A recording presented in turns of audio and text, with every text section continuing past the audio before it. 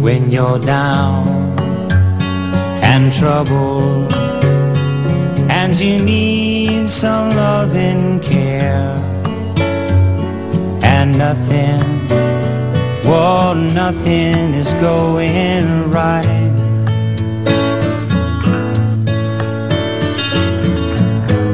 Close your eyes and think of me, and soon I will be there. I'm CJ Layton, coming to you from inside the Phantom Radio studio, home of the premier radio bowling talk show. Long ago, Bowlers Journal International called Phantom Radio a pioneer in the field of bowling podcasts because the show is regularly scheduled at the same time each week. PBA Hall of Famer Len Nicholson started the show in 2002. Since then, he's recorded over 1,100 shows featuring over 400 different guests, a literal who's who in bowling. So, Phantom fans, let's welcome our host, Len Nicholson, the Phantom. Well, thank you, CJ. And a reminder that Phantom Radio is presented by the Kegel Company, the #1 lane maintenance company in the world. For all of your lane maintenance needs, including 24-hour technical support, you can always rely on the Kegel Company. So go to kegel.net. Well, Phantom fans, for you that follow the show, you know that last week we played an old show with all-time great Billy Hardwick. Well, Billy was loved by all, and many of the players were very close to him. But very few were closer than this week's guest, Barry Asher. Well, Barry's going to tell us a few stories about the man who had many, many nicknames, and his favorite was Bluegrass Billy. So, how you doing, Barry? You all right? Hey, Phantom, I'm doing good. How about you? I'm fine. You sound good, Pards. And you know what I want to do this week is I've gotten a couple of emails from people that say, you know, you've had Barry on 22 times and we have his bio by heart. Why don't you ask him what his highlight of his career was in his mind? So we're going to do that for this listener. What was your highlight in your career, do you think, Barry? It's hard to pick a highlight. You know, a couple of disappointments in the Firestone, but you know what I really think is a highlight for anybody. I was just watching it.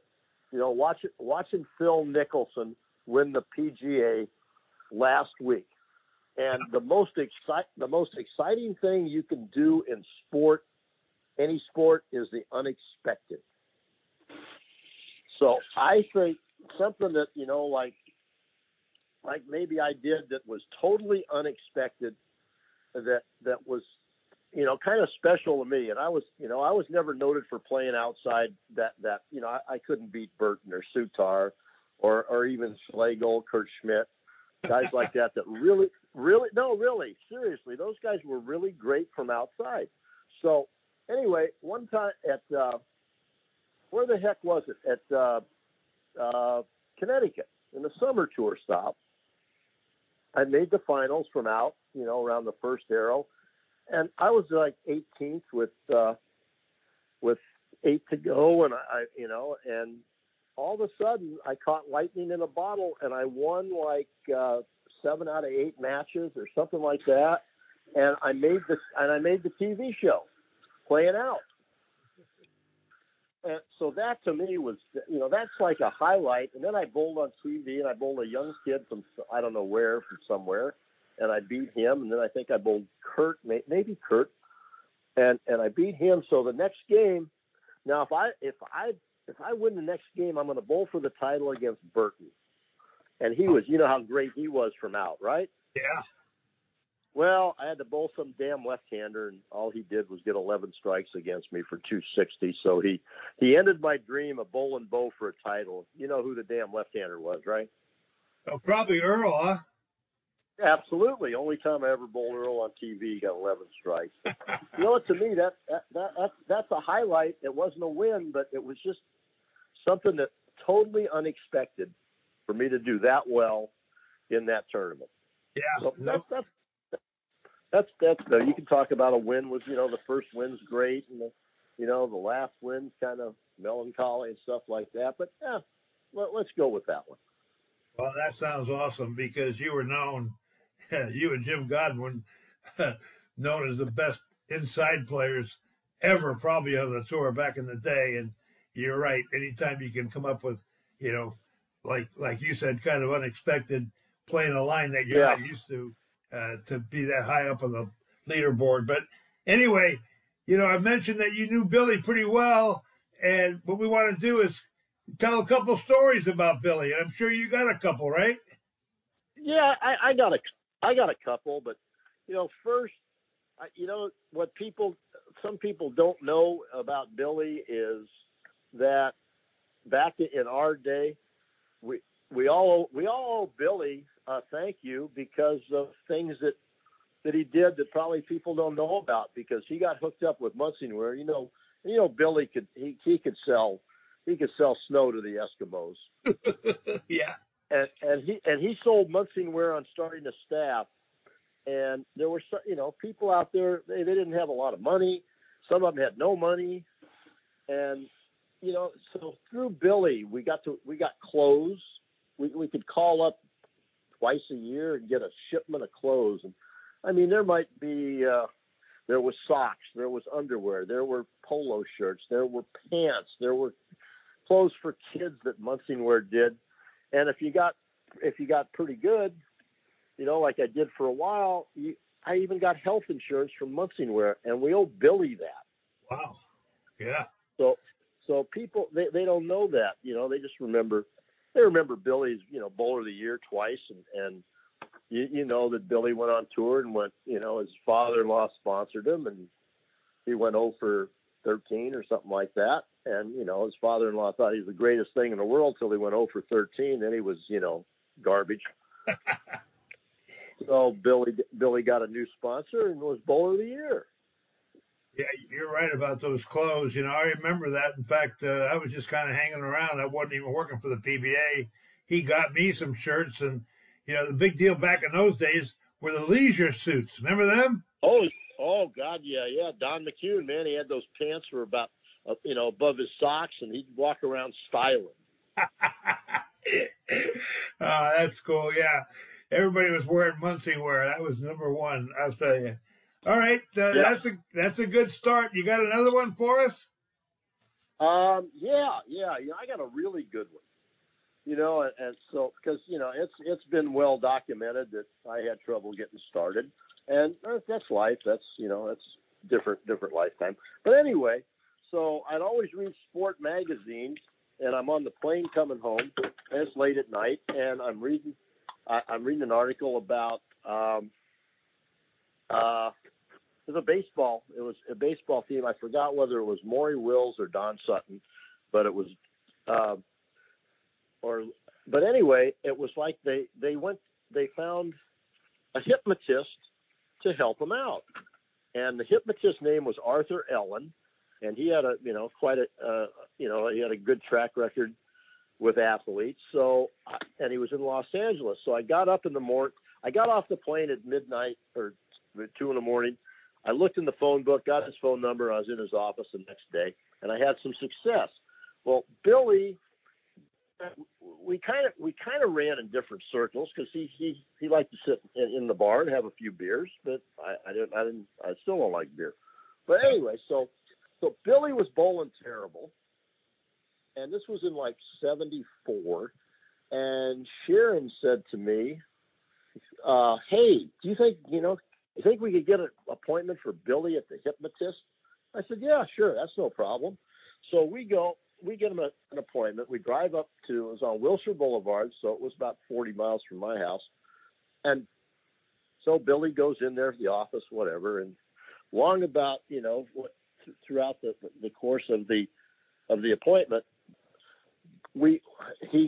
Arthur calls us out and look in, and Billy's out of it. I mean, he is under. You talk about hypnotized. Billy was hypnotized. So he goes. So afterwards, he comes out, and we go home, and blah blah blah blah. And Billy goes, you know, I wasn't under at all. I mean, you know, he just couldn't put me under or whatever. So Sharon and I just kind of went, yeah, we know Bill. Yeah, sure, no problem. So I don't know. Billy probably hadn't cashed in, several weeks. He was on one of the bad streaks. So the next tournament's Seattle, and I'm rooming with Joe Dignam, the chicken champ. And I'm staying at his house. But anyway, Joe grew up in that place. Remember Ballinger Bowl, little two-sided 28-laner? I sure do. Yeah. So anyway, Joe grew up there. So it didn't matter that Billy threw a full roller. It was just the idea that Joe knew every lane in the house. So Joe'd go around and he'd line up Billy. Hey, Billy, play this lane. This lane does this. This lane. And he had this house down to a T. And sure as hell, Billy makes the finals, top 24, and still swore up and down to his dying day that no, they couldn't get me. They couldn't get me under. And I always love that because then it must have carried over because not too long afterwards he won Toledo and then he led the Firestone, and that was wonderful. That things that happened, when you're on the other side of that hill, Yeah. and you're going down, all of a sudden you go to Toledo where, and you haven't done anything, and you get on the show and you just go, I forgot if he led it. I don't know if he led it. He probably did, but then he wins, and next week he leads the Firestone, but Holman beat him. But they got to see Billy Hardwick. That Billy Hardwick that I saw that won 6-7 times in a year, leading money winner by a lot, bowler of the year. And even in the day, remember before our guys, Billy was older than me, but he was part of our, part of our guys, Gods and Coco was older. Gods and I were the same age. But I was having dinner one time with Ray Bluth, and I got him talking about, who do you think was better? Was Don better than Dick, or Dick better than Don? Ray goes, well, I kind of nod. I kind of give the edge to Dick because, blah, blah, blah, blah. And Ray had his reasons. And somebody else, it's like picking between Walter and Earl. Like, who cares? They were 1-2 in the top 50, and they should have been 1-2. Exactly. But anyway, so Ray goes, he says, you talk about the top 5, and this is like 1978 maybe, because Billy, he was done. He goes, when you talk about the top 5, 6 guys that ever bowled, you got to put Billy Hardwick in that group. And I go, wow, that's, whatever, because, Ray's going to go with Don, with Dick, with Hennessy, with maybe Harry Smith or whatever. But no, he says, you got to put Hardwick in there. He says, man, he was, his record makes him one of the all-time greats. So that's what's cool. Yeah, especially coming from Mr. Bluth. He was really a gentleman. I grew up with Billy, and I've told the story before, but I got to tell it again because it's a classic.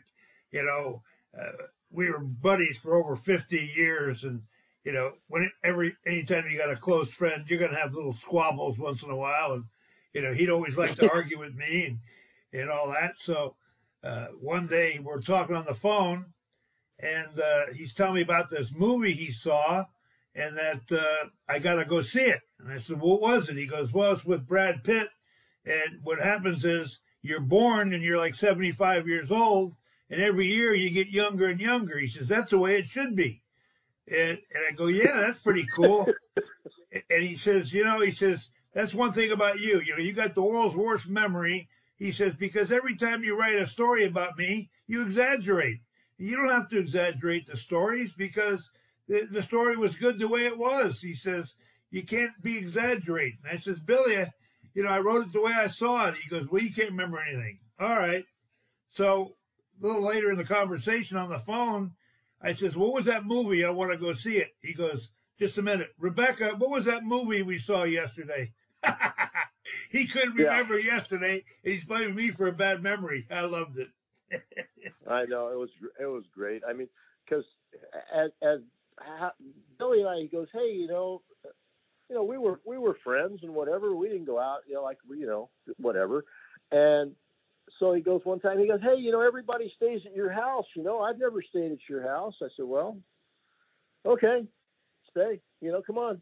So here he comes. Here comes Billy and Sharon. Christopher's a little baby then. So they stay, and I mean, you know, so time goes on, and Billy's trying to find his way. You know, we talked about doing a camp, you and I and Billy, and of course Billy wanted us to do all the work, and he was going to take all the glory. So that didn't work because we didn't know how to do a camp. There'd never been a camp.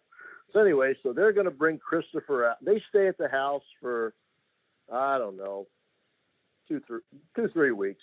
So anyway, so they go home, wherever home was then, whether it was Miami. I don't think he was in Memphis then. He might have been. But so Billy, they go home, and they're going to bring him out, and they're going to bring Christopher out and try to get him in commercials.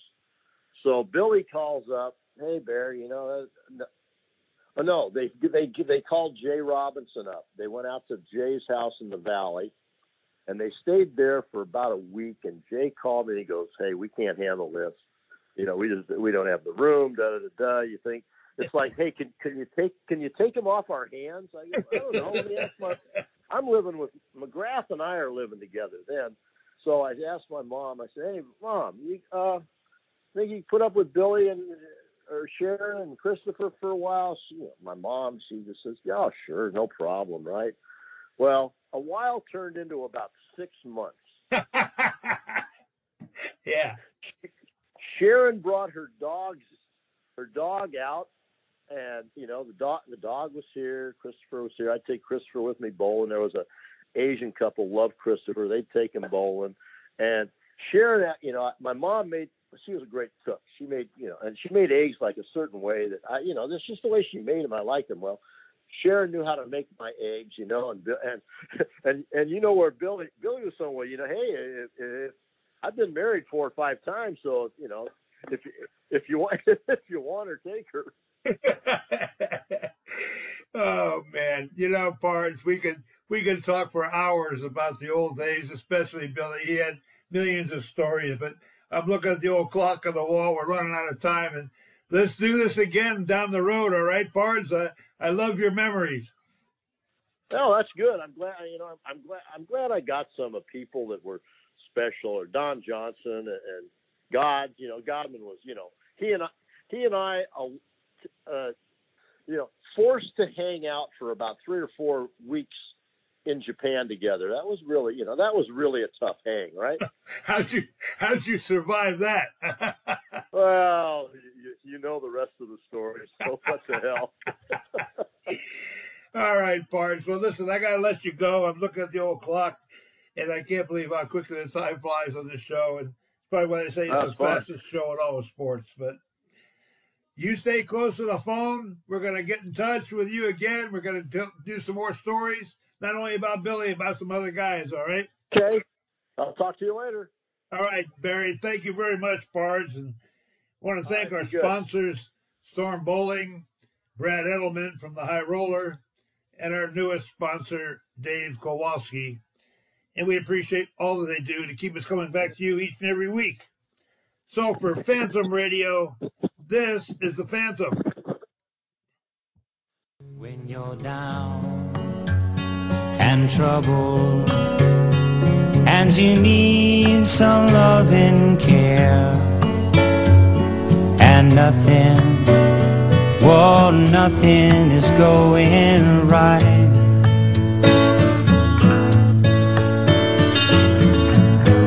close your eyes and think of me, and soon